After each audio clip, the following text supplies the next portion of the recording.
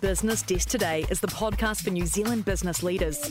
Your daily business briefing from the team at businessdesk.co.nz. Good morning and welcome to Business Desk Today, your daily podcast featuring our top stories and a quick look at the markets. It's Monday, May 22nd, and I'm Rebecca Howard in Wellington. First up, be sure to check out what John Key is up to and his view on the upcoming election in Brent Melville's story. Key and his son Max entered into a development co-venture with the Chows under their MTK Capital entity in February 2022. According to Key, the Chow brothers' property empire is in better shape than many to ride out the downturn and survive what for many developers are crippling finance costs. Meanwhile, Key, who served 3 times as Prime Minister from 2008 and led the National Party for 10 years before stepping back from politics in 2016, expects a change in government this year. The biggest catalyst, he said, will be the state of the economy. I think while the economy is doing a bit better than some people might think, the sentiment is really negative. But there's no doubt that there are some tough pockets out there, he said.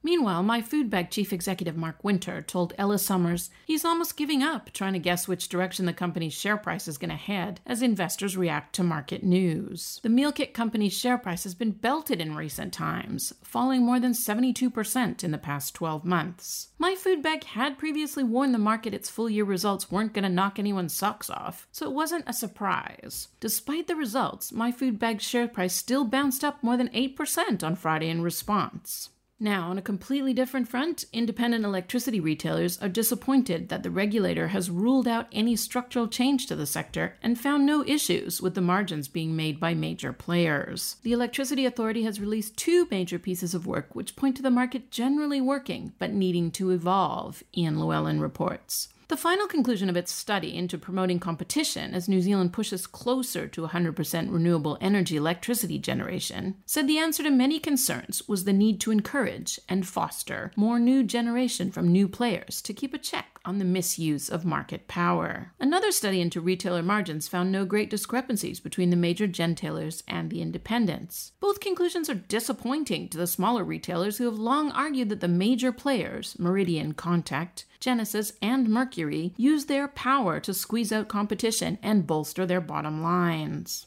On the tech front, Ben Moore reports New Zealand's tech investment bucked the global trend in 2022, reaching a total of $726 million, up 8% from 2021, according to the latest tech investment report from the Technology Investment Network. However, that's likely to be a peak for some time ahead as the money that was funneled in venture capital firms in 2020 and 2021 starts to dry up. Despite this, Technology Investment Network Managing Director Greg Shanahan told Business Desk that he was still optimistic. While there may be no recession in New Zealand, there is at least a squeeze, and Shanahan said that belt tightening may be a boon for tech, as uncertainty and chaos and change are the friends of tech. Tech is now New Zealand's second largest source of offshore revenue and is growing at 9 times the rate of GDP, according to the report. Now, stay tuned until after the break for a quick look at markets today.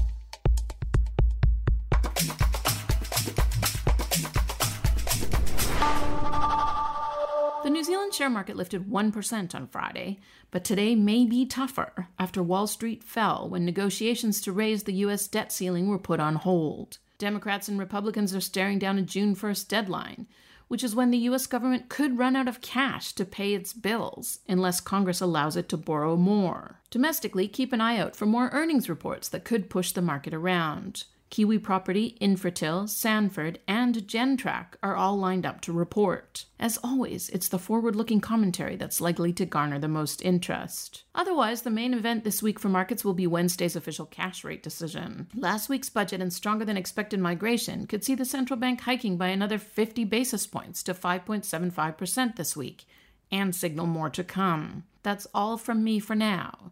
Don't forget to follow the podcast on iHeartRadio, Spotify, or Apple Podcasts.